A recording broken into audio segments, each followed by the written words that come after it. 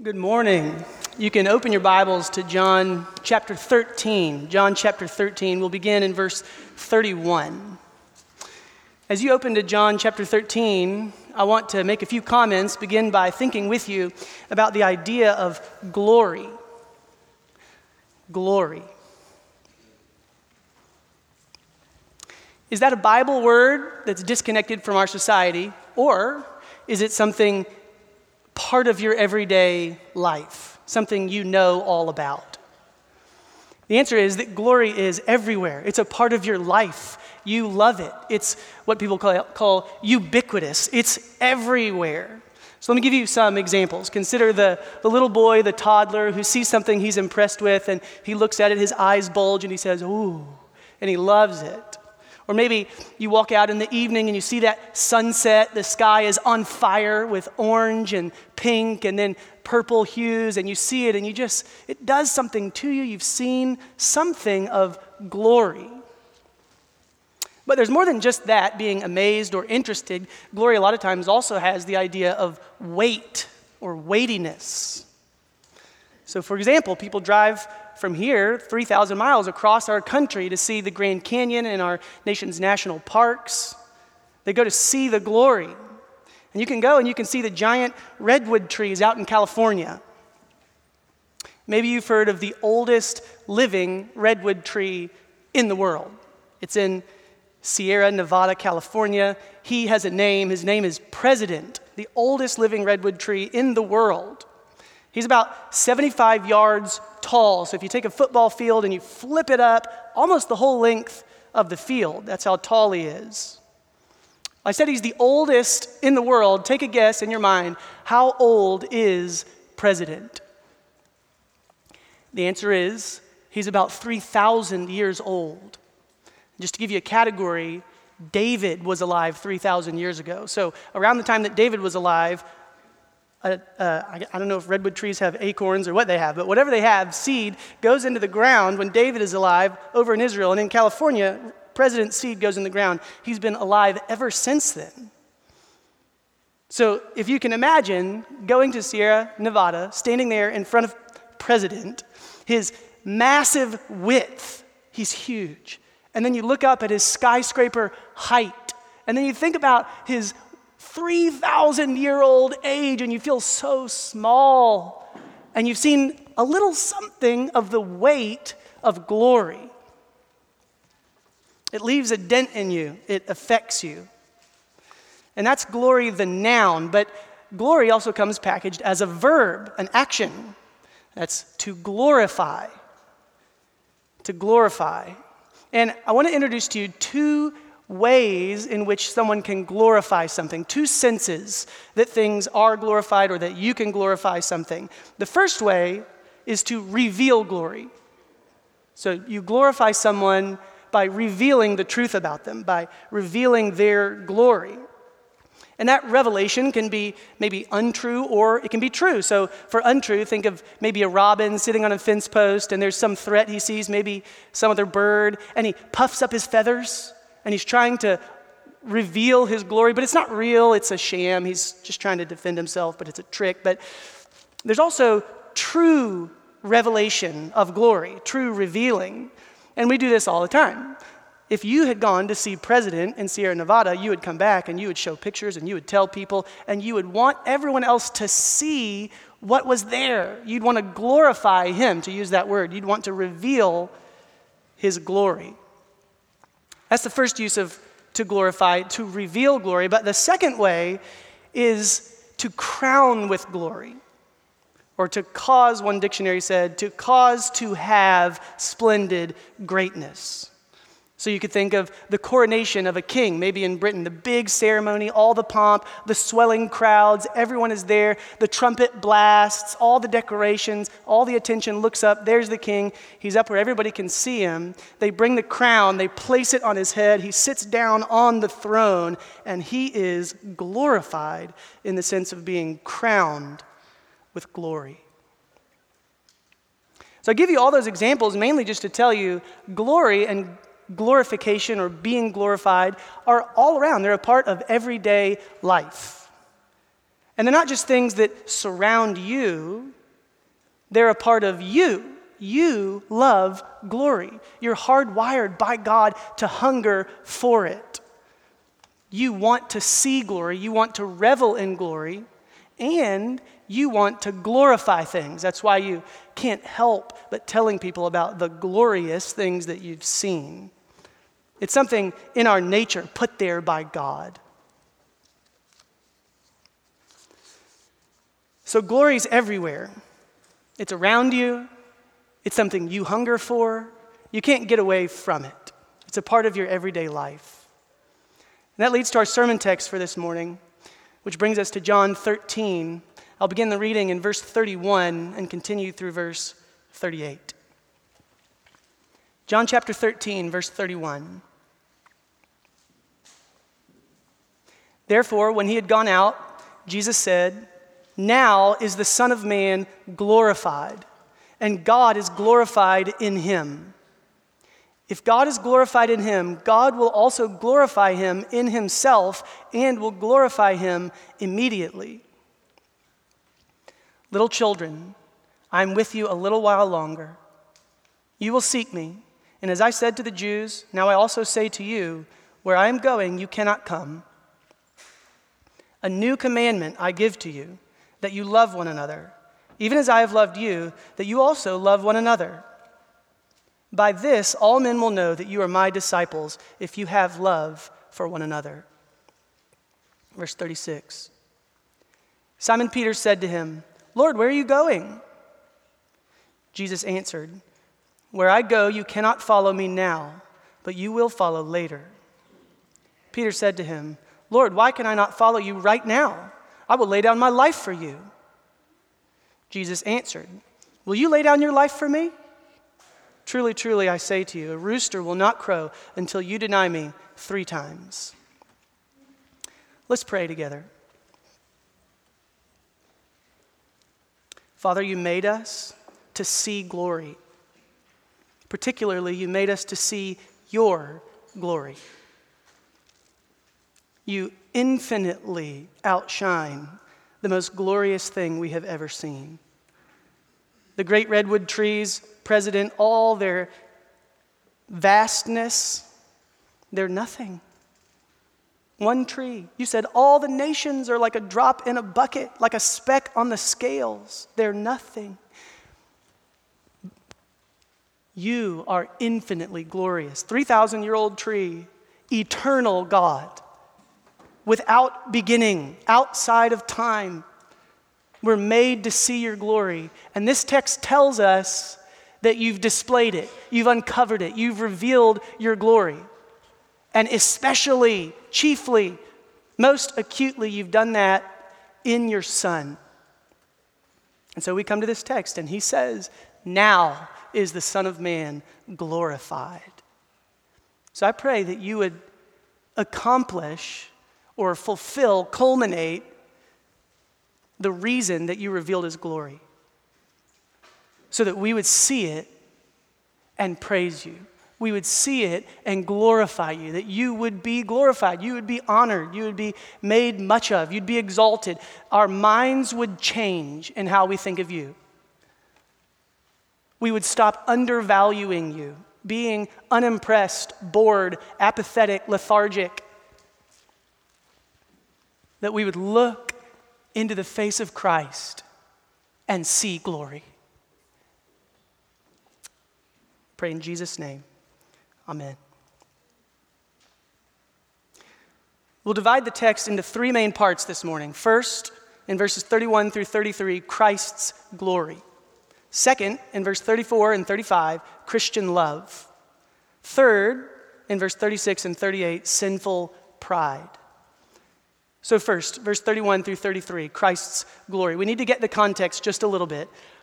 The previous context, what's just happened? The text says, there in verse 31, when he, that's Judas, went out. So 2 weeks ago, we heard about the betrayal. Judas is going to betray Jesus. Jesus knows it. It all goes down, and Judas is propelled out into the darkness to actually carry out the mechanics of the betrayal. This all happens at the Passover meal, also known as the Last Supper, the last Passover meal. The lambs have all been slain. All their blood has been spilt. The people are gathered in Jerusalem, and the true Passover lamb is ready to be sacrificed. Second, the upcoming context. Look at verse 31. The very first word of that verse of Jesus' speech is, now. Now. Now is the Son of Man glorified. Now at the moment of betrayal.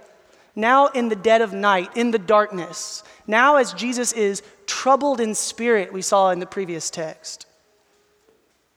That's where we're at. The darkest moment, and getting darker as the hours will march on. Now, that's the time that the Son of Man is going to be glorified. And then notice at the end of verse 32, the word immediately.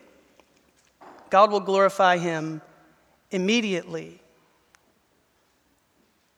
It means we're here. So we heard in John over and over again that Jesus' hour had not yet come. Not yet, not yet, not yet. And then in these two verses we have now and immediately. So something is fundamentally shifting in the progression of time in Jesus' life and ministry. That's the context. And now this word glorify that we've already been talking about, it shows up 5 times in verse 31 and 32. It's always the verb 5 times in 2 verses. And I mentioned to you that there are 2 senses in which someone can glorify something or be glorified. Those are the 2 senses that John, the writer of this gospel, uses that word. He uses this word and the noun glory over and over and over again. But let me just give you 2 examples, one from each category. The revealing glory first, to make glory visible. John 17:4, Jesus speaking to the Father, I glorified you on the earth, having accomplished the work which you have given me to do. In other words, Jesus in praying says, I made your glory visible through my life. That's the first way. And then second, to crown with glory. John 7:39, he's talking about, John the writer is talking about the Holy Spirit. Jesus has just been talking, and then he gives this editorial comment, John does. He says they didn't have the Spirit yet. The Spirit wasn't yet given because Jesus was not yet glorified. Jesus had not yet been crowned with glory. The idea there is that when Jesus is raised from the dead, sits down at God's right hand, he's crowned with glory, he's glorified, and then gives the Holy Spirit. So glory is made visible in John's gospel, and people are crowned with glory in John's gospel. I labor that point because John, or Jesus, uses the word to glorify in both of those senses in these 2 verses. To make glory visible and to crown with glory. So look at verse 31. Jesus says, now is the Son of Man glorified. It means that his excellence and worth are made known, are being revealed. The now has to do with the progression of time in which Jesus is on the cusp of death. The cross is coming right before him. The resurrection will follow. He is glorified. His glory is about to be put on most acute or brightest display. But it is counterintuitive.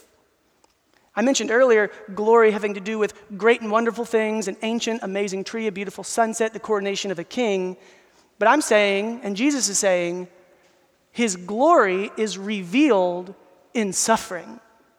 It's counterintuitive. We like conquering glory, tough glory, pain-free glory. And that's not the way in our text that Jesus' glory is made known or revealed. That's not where you're going to see it most brightly here, but through suffering. So Don Carson put it this way.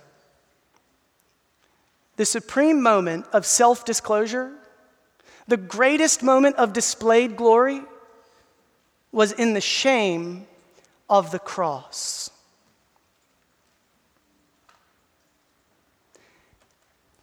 God's eternal character that you're made to know. What is he like? I want to see his perfections. You should say that. If you want to see his perfections, they're seen most brilliantly in the shame of the cross, in the suffering that Jesus took on himself. That's glory. We need our own definitions of glory redone. But it's more than the excellence of the Son alone that is displayed or revealed. The glory of the Son is the Father's glory. That's the second use of glorify in verse 31. Look at the text. God is glorified in him.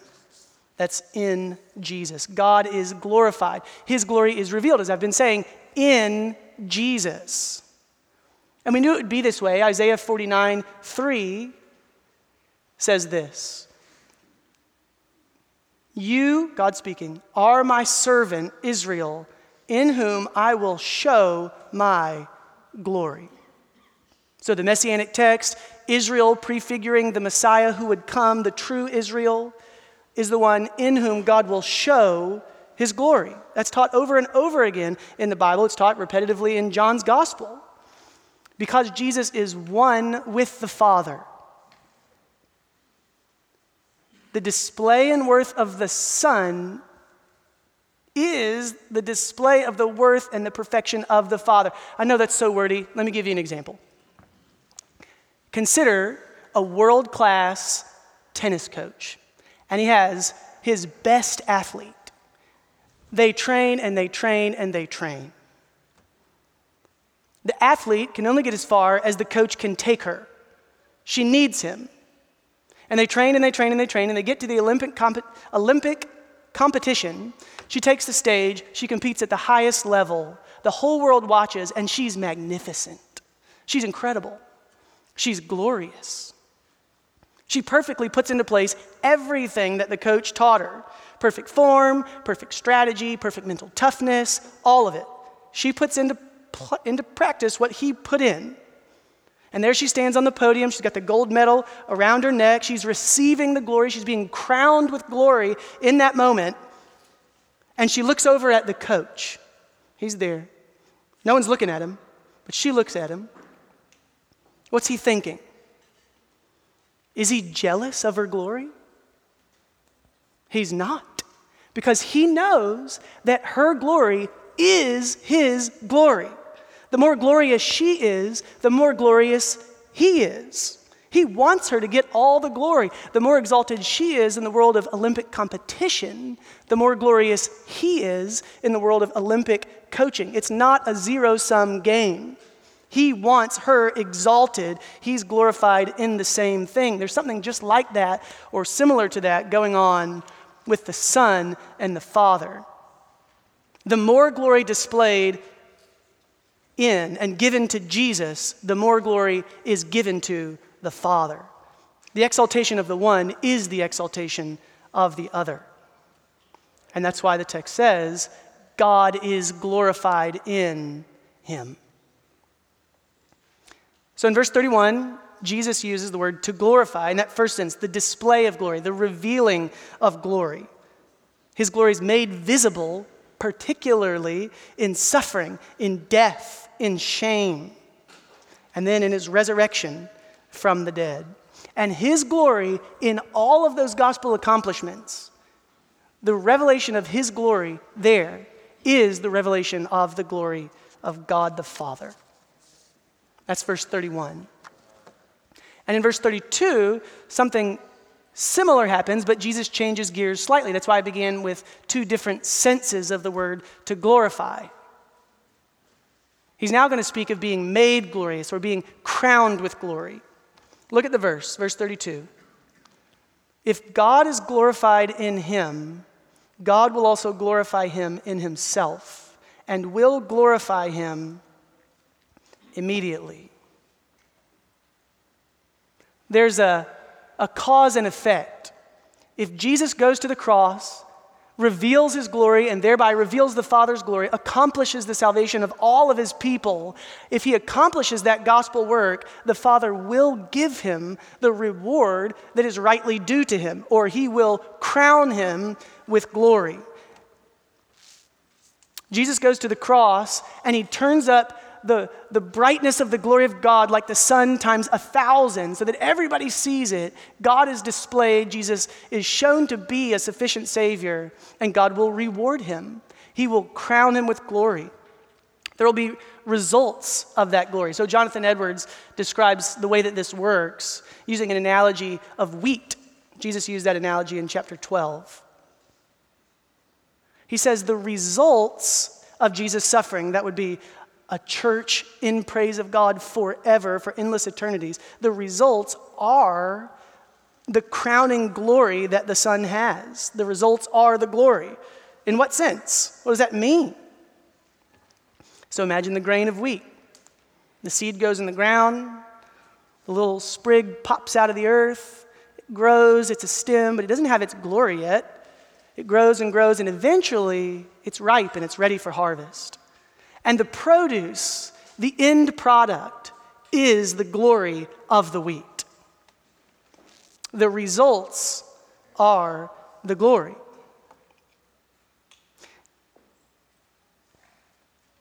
The way it works is, as Edwards would put it in his 300 years ago way, is that the results communicate his fullness. The church communicates the fullness of Christ. Or he says it another way. The results, the church, abundantly diffuses Jesus' fullness in many streams. Jesus is expressed in the beauty and glory of a great multitude of his spiritual offspring, the church. He will forever be more honored, more glorified, more crowned with glory because of your redemption. You will be there as the results of his suffering for endless eternities, and he will be expressed in you, in your life, and in your eternal salvation in him. That's why he came. That's what he means in verse 32. The Father will glorify the Son in himself. The Father will crown him with glory forever in his presence. And he says that it'll happen immediately. We're there now. And that means that it's already happened for us. Sitting here today in Memphis 2021, he's already been glorified. And if you're here today and you're not yet a Christian, we're so glad that you're here.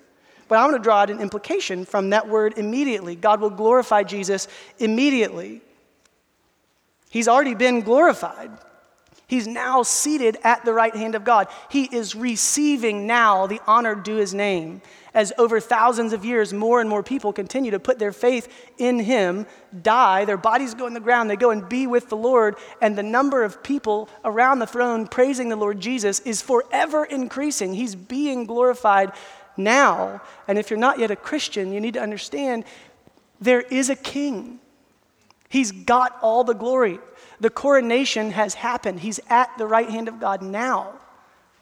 He's calling people, calling you to repent, to turn away from sin, to turn away from self, to turn away from your own wisdom. He's calling you to turn away from all of that. You're made for him, not for yourself. He's calling you to turn from that and to trust him, to trust that he can bring you to the one who made you without the problem of having sinned against him. Because he made a way, he did away with that through his blood on the cross. Immediately, he's been glorified already. God glorified him immediately. The glory of God put on display in the Lord Jesus Christ, in shame, in suffering, in lowliness, in bleeding, in death, in crying out on the cross. The glory of God put on display. And then he turns to his disciples. If he's going to go through all this, then he turns his attention to them and he tells them he's leaving. Of course he's leaving. But he talks like a father figure, leaving his little children. I have to go away now. Look at verse 33. Little children, I am with you a little while longer. You will seek me, and as I said to the Jews, now I also say to you, where I'm going, you cannot come. That word, little children. Little children. Can you imagine Jesus speaking to his disciples, these men that he's loved so well for so long? Those are tender words. He understands they will be hurting when he leaves. He cares about them. And he looks at them and he says, little children, I'm leaving. You're not going to be able to come with me. I have to go. He'd said the same thing to the Jews twice before in judgment, twice before in John's gospel. You're not going to be able to come with me. You're going to look for me and you won't find me. But now he's saying it to his disciples in gentleness. I have to leave. The cross death is for the Christ alone. Only Jesus can carry out that act of love. And I want to make a note that Peter, a few verses down, latches on, perhaps understandably, to this idea that Jesus is leaving. But Jesus keeps right on talking, and Peter doesn't catch anything that's coming. He just says he's leaving. But Jesus only can carry out that act of love. And that leads to our second point, Christian love, verse 34 and 35. Christian love. Look at verse 34. A new commandment I give to you, that you love one another, even as I have loved you, that you also love one another. These are like marching orders. He just told them he's leaving. He's not going to be there anymore. What are they supposed to do when he's gone? They've been following him. There's no one left to follow. He's leaving. What are they supposed to do when he's gone? Well, he didn't leave them without instruction. He gave them marching orders. He told them what to do. At least here in this text, he tells them that they should love one another. But it's not just another commandment, an additional commandment. He tells them it's a new commandment. A new commandment I give to you. So we're going to come in just a second to how it's new, what's new about it. But there are some ways that we ought to consider for just a second about how it's not new, because not everything about it is new. What are the things about it that aren't new? Well, the idea that God's people ought to love each other is not new. That's a very old commandment. In fact, earlier, when Jesus had been asked, what's the greatest commandment? Do you remember what he says? The first commandment, the greatest, is to love the Lord your God with all your heart, soul, mind, and strength. And then he follows up. They didn't ask for the second greatest commandment, but he gave it to them. The second is like it, you shall love your neighbor as yourself. Love your neighbor as yourself. That's a quotation from Leviticus, from about 1,400 years before Jesus came. That is an ancient commandment. Love one another. And then in the text in Leviticus, in the context, he says, love your neighbor as yourself, I am the Lord. So there's an authority there. Love one another, I am the Lord. The command giver attaches his own authority to the command. Do it because I told you to do it. I'm the Lord. But also, the commands of God come because they're consistent with the character of God. Everyone knows the text these days from 1 John, God is love. So that it only makes sense that he would give a command that his people should love. He gives commands that are consistent with his character. So for at least 1,400 years, God has been commanding his people to love, and there's been a connection with his own character.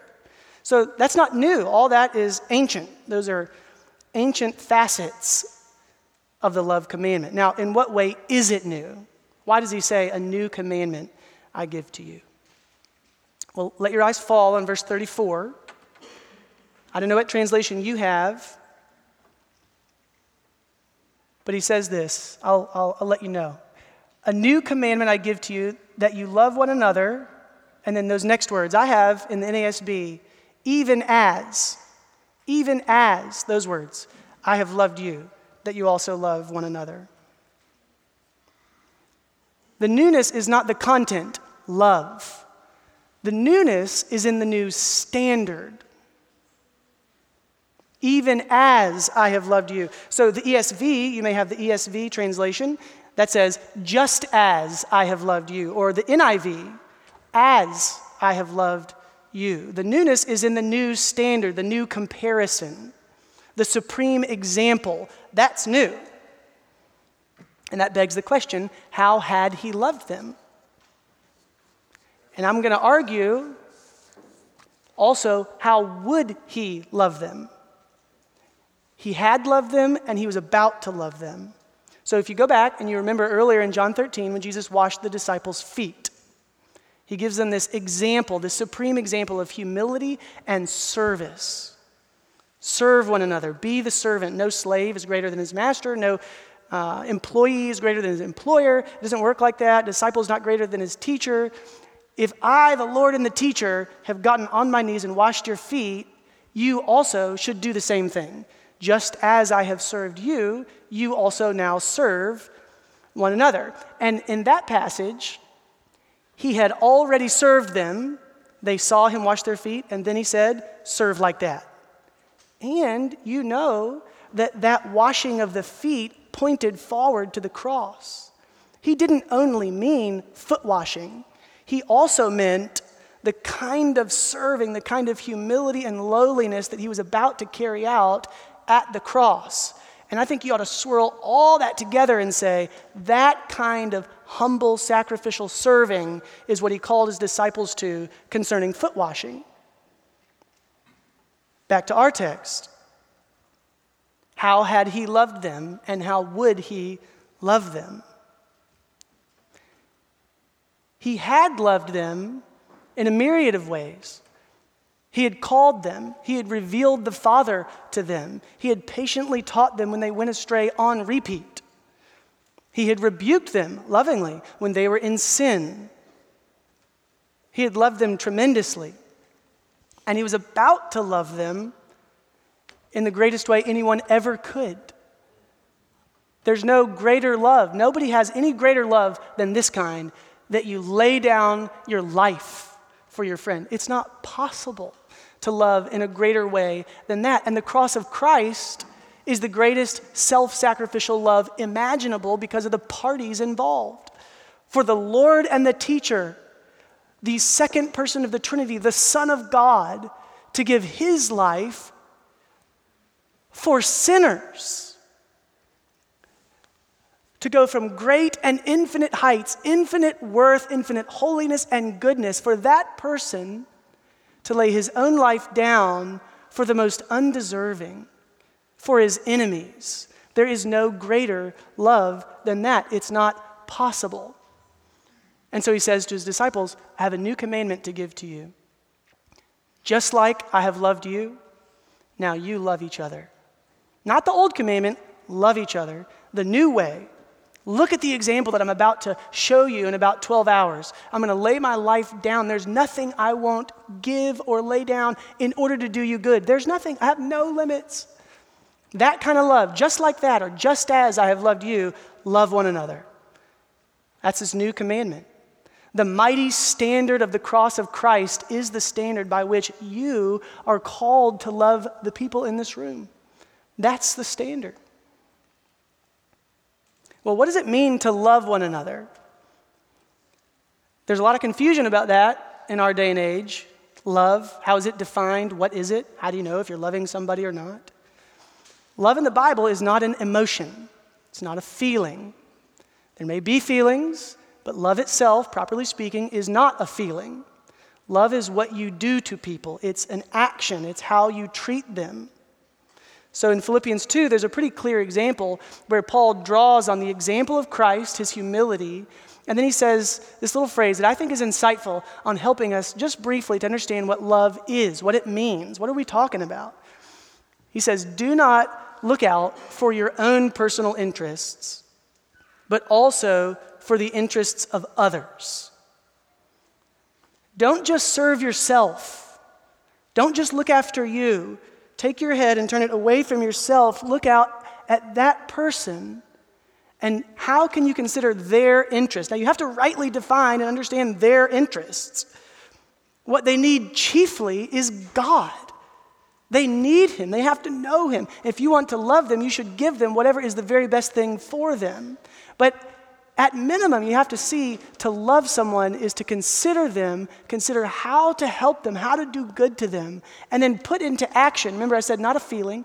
Put into action whatever is necessary, whether it costs you or not, no matter what it costs you, whatever has to be done to help them, to do them good. That's what's behind Paul's word, edification. You do whatever you can to build them up. You don't serve yourself.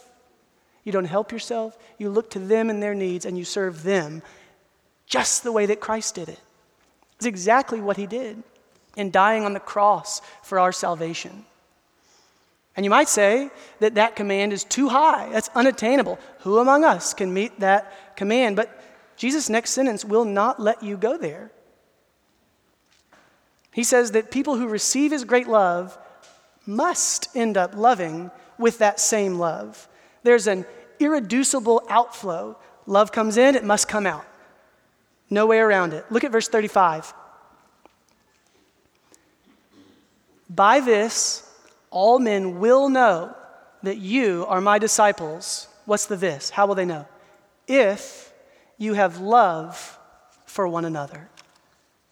His love makes an indelible mark, an unavoidable dent gets made in your heart, and you are fundamentally changed.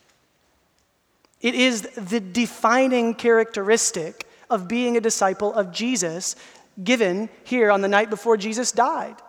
A gospel-birthed love for the rest of God's children, warts and all. Jesus did not promise that the people whom his disciples would love would be perfect or easy to love. They would not be sinless. Consider the Apostle Paul in his letters to churches like the Corinthians. They're often pointed out, like I'm doing now as a church, with all kinds of issues and problems. They had factions, they had immorality, they were suing each other before the secular governments, all kinds of awful things. And that's part of the point.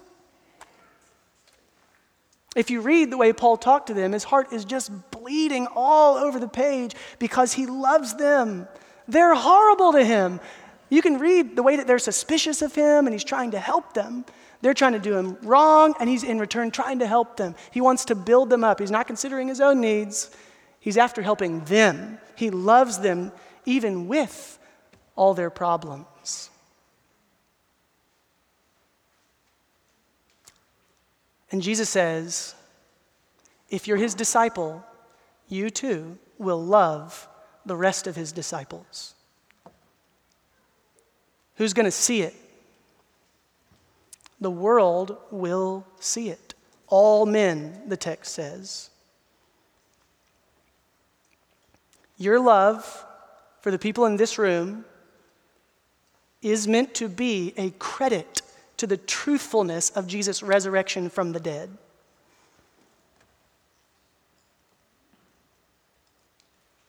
Tertullian, 2nd and 3rd century church father, he commented on this.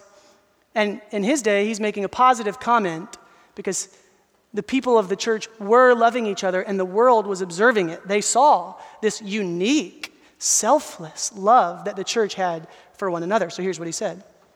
See, they say, how they love one another, how they are ready even to die for one another. The world is amazed. Their jaws drop. I've never seen people love like that.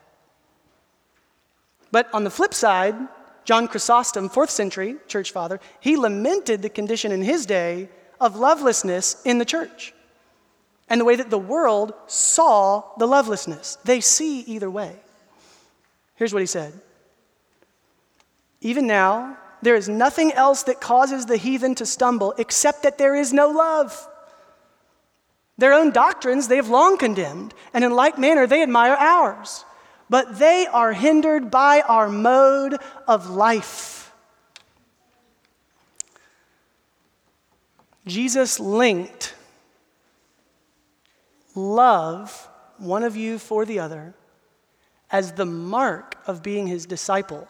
And he said, all men, the world outside, will know that you're my disciple by the love. If it's not there, it lies to the world. So how are we doing? And I say we, not you. I don't mean think of your life And are you loving other people? That would be a very legitimate question. That's not what I'm asking now. I want you to think about this church, about us, the congregation. How are we doing? I want us to take responsibility for each other. Think about our church. Are we marked by love one for the other? Is that the reputation that the world outside has in their mind when they think about us? Are we more like Tertullian's day and the world is amazed? See how they love each other. Or more like Chrysostom, the world outside stumbles because of our mode of life. How are we doing?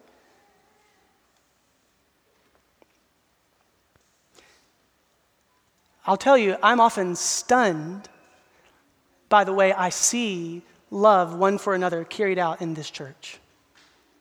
All the time. I've been a member of this church for 12 years, apart from some time in North Carolina. But I've been here a long time, and I've seen some of the most amazing love one Christian to another ever. I can't think of any other place that I've seen gospel love in the heart of a Christian, some of you, be transferred out to another Christian. So, examples. Service. People are sick, you flock to their aid. People need help, you flock to their aid. There are exceptions, I understand that. But love one for another is everywhere here among you. Discipleship relationships. I mentioned the greatest good you can do for someone is to help them know God and see His glory and be well in Him, to make progress and joy in the faith. There's all kinds of discipleship relationships going on in this congregation where you're taking your own time, gladly, with joy and eagerness, to try and help another person along in their walk of faith. That's called love. It's everywhere here among you, and I praise God for it.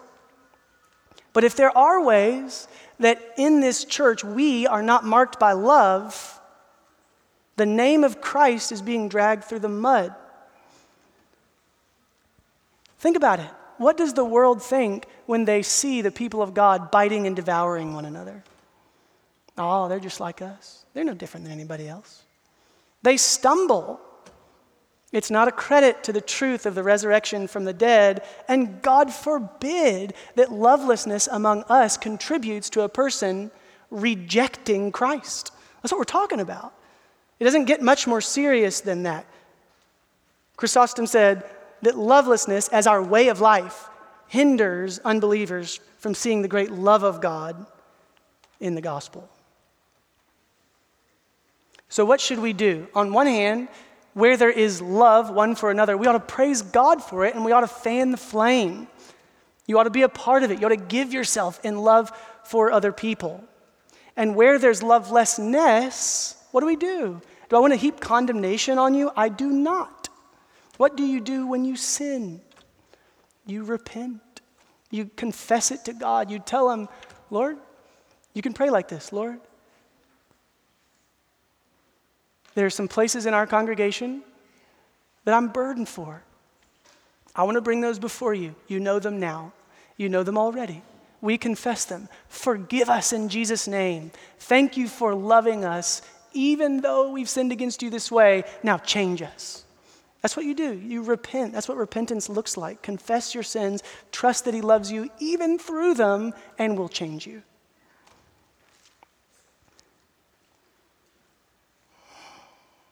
That's the way that Jesus was glorified, right? I said He's been glorified in the suffering and shame of the cross. Now is the Son of Man glorified. Now when? Now at the betrayal, now at the cross. Now is the Son of Man glorified. And now we too are meant to glorify God in the same way, by those kinds of acts of love, those selfless, giving, help you kinds of acts of love. We're to glorify God that way. Well, Jesus told His disciples 3 things so far.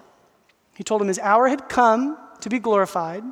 He told them that they wouldn't be able to come with Him. They had to remain behind for now, and that they should love one another. And I mentioned before that Peter gets involved, as he often does. He interjects. It's our third and final point, sinful pride, verse 36 through 38. I want to make a note to you that there's a switch to the singulars. All the yous you should love one another, all those prior to this part with Peter here were in the plural. He's talking to all the disciples. English is a little confusing. Usually English is crystal clear. The you can't tell if it's you or y'all. Well, all the ones before this are y'all, plural. But in verse 36, they're all singular. And the idea is Jesus is talking directly to Peter particularly. And Peter is zoned in, as I mentioned before, on Jesus' departure. So Jesus has just been telling them, love one another. The world will know that you're my disciples if you love one another. Love, love, love. And Peter says, where are you going? Where are you going? Jesus had said he was leaving, and maybe this has happened to you in a conversation before. You're talking to somebody, and they say something that just floors you, and they keep talking, but you don't hear anything they say because what they just said has just exploded your brain. There's nothing you can do. You're just zoned in on that one thing that they just said. That's what happened to Peter.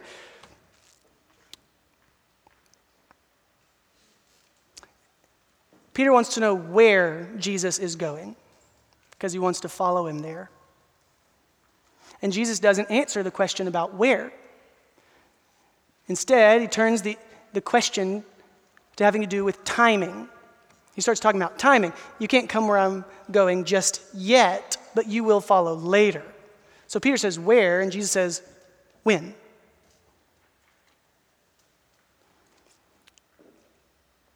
There's an irony here with Peter on the question of timing, glorifying God and death. It all swirls together. So we saw that Jesus would glorify God in death, and we find out at the end of John's gospel that Peter will glorify God in his own death. John 21:19.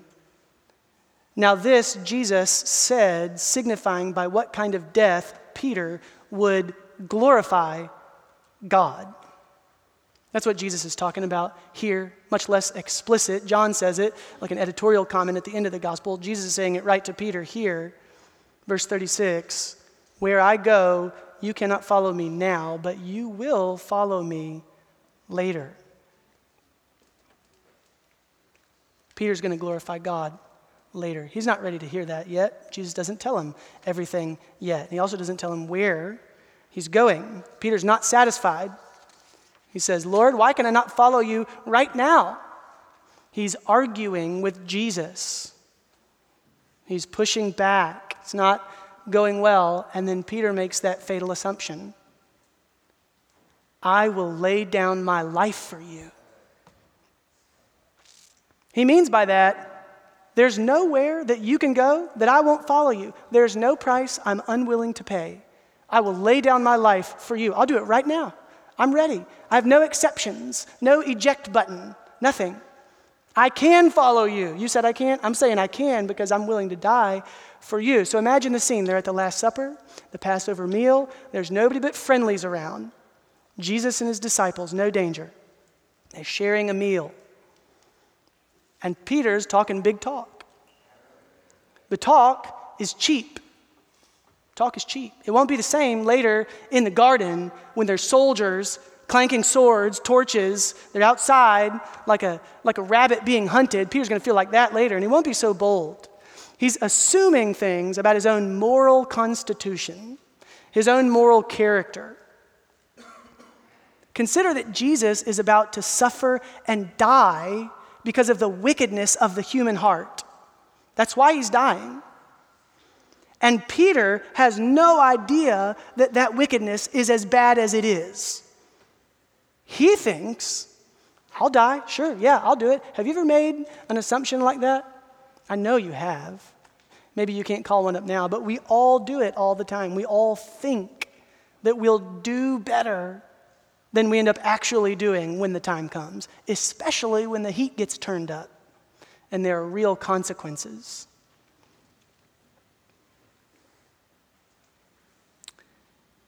Jesus knows Peter. He always does, and he shuts Peter down. Look at verse 38. It's our last verse. Jesus answered, "Will you lay down your life for me? Will you? Truly, truly, I say to you, a rooster will not crow until you deny me 3 times." Jesus puts a hard stop to Peter's arguing, his arrogant speech. Praise God that he stopped him. An act of love. He could have let him go on saying these things that he would regret bitterly later. But he stopped him. I mentioned last time, 2 weeks ago, that phrase, truly, truly, I say to you, it's an attention getter. I'm about to say something serious. I'm not mincing any words. Listen up. Truly, truly, I say to you, the rooster won't cry until you denied me 3 times. What's the rooster about? The rooster crows in the morning. The idea is it's going to be tonight. Before this night is even over, you're going to deny me. And then 3 times. Why 3 times? Finality, certainty. There was no accident, no single moment of frailty and faltering. No. 3 full times, emphatically. You can read the accounts when Peter denies. He begins to curse and swear, I do not know the man. 3 times, no accident. You will deny me with a full throat. You'll deny you know me. That had to be an awfully sober moment for Peter. He does not argue back after Jesus says that. Why is Jesus telling Peter all of this? He's not just arguing with him to prove himself right, like a trite sort of petty argument. He could have said nothing. He could have let Peter find out for himself. It would have happened whether or not Jesus told him it would happen. But he told Peter in advance. He let Peter know that he knew it was going to happen. Why? Well, we don't know for sure. The text doesn't tell us exactly for sure, but maybe he wanted Peter, when the time came that he did deny Christ, that Jesus knew it was coming. Think about Peter's perspective. He did tell me I would do this. And he didn't treat him like Judas. Peter could have confidence that Jesus knew his sin and loved him. So later Jesus will circle around and he'll talk to Peter. He'll come back to him after the resurrection from the dead and he'll talk to him and he'll, people say, restore him. And Peter will be able to know he knows my heart. He knows the wickedness of my heart. He knows it more than I do. Certainly that's true in Peter's case. He didn't know the wickedness of his heart. Jesus knew it full well. He knows my heart and he loves me still. Friends, that is the truth for you today. He knows. You, without a doubt, underestimate the sinfulness of your own heart. Some of you feel acutely the sinfulness of your own heart. Some of you do not. No matter where you are, you underestimate the sinfulness of your own heart. Jesus does not underestimate the sinfulness of your heart. He knows it full well. He knew it when he was hanging on the cross and dying for you. That's the kind of love that's in the heart of Christ, is a full knowledge of the evil of your own heart, and he loves you still.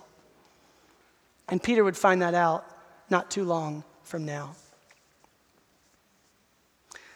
I want to make one more note by way of application here about Peter and Jesus and the conversation that they had, and then we'll close. Jesus did not stop Peter from sinning. He just told him in advance that it would happen, but he didn't stop him.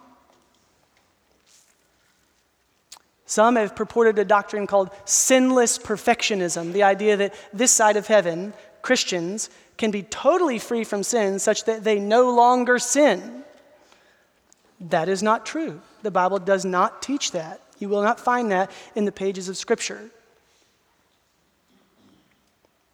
But the implication is that in God's mysterious and all-wise providence, he doesn't stop all of us from sinning entirely. Not yet.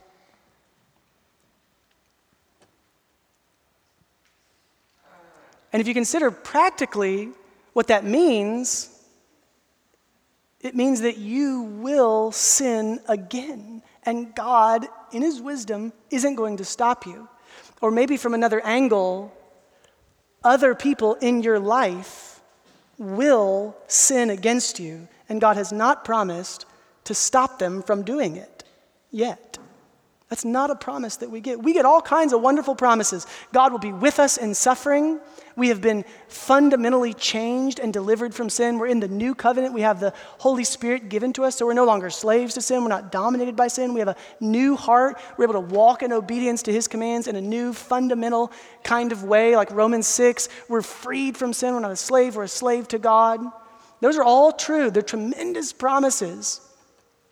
But until Jesus comes back, all of us will continue to be variously bruised and cut by sin, both our own and the sin of others. Jesus told Peter that he would deny him, and it came to pass. So maybe you're suffering the consequences of your own sin.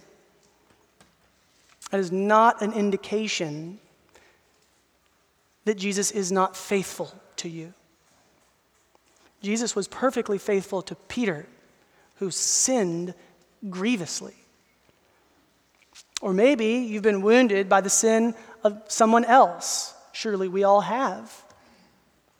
Maybe you feel it acutely. You've been wounded by someone else's sin, and God did not stop them from sinning against you.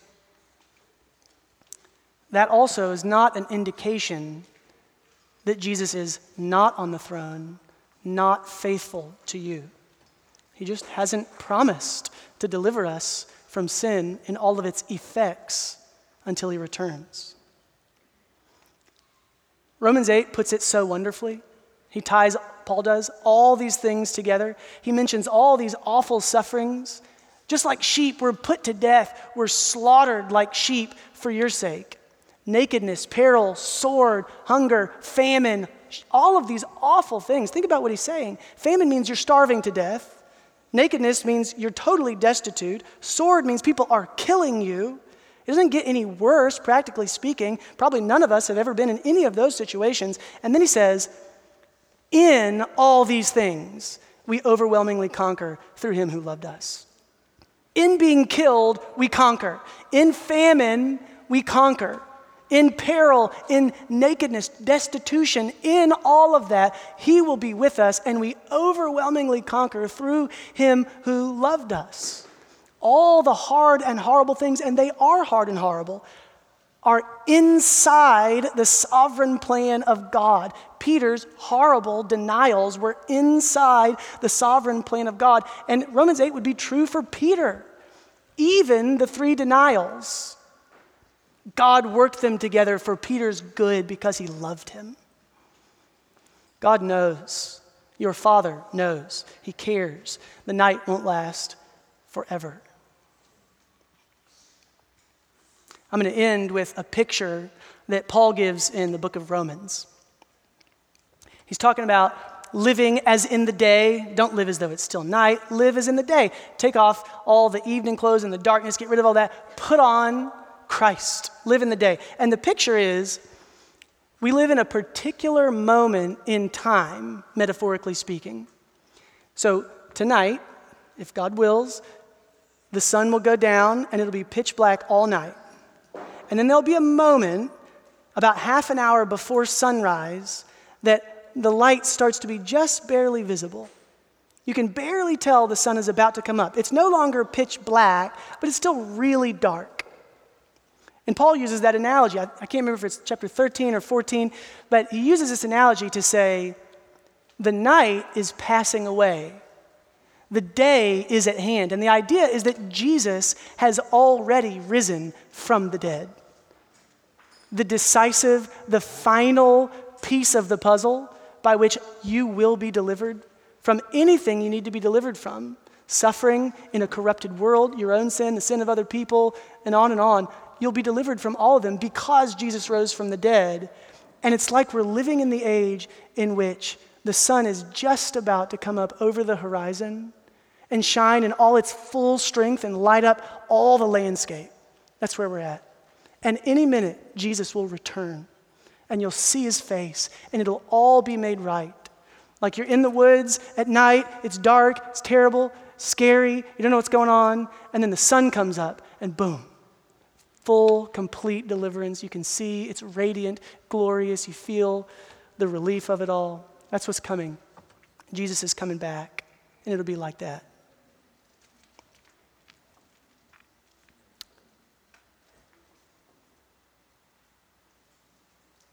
Just like God was glorified as Jesus suffered on the cross, he's also glorified as we, this congregation, love one another. And he's glorified in your life both in the way he redeems you from sin and in the way he works all the hard parts, the sufferings, the pains, whatever the details are in your life. He works them all together for your good, and so he's glorified in your life, and you overwhelmingly conquer through him who loved you. Let's pray.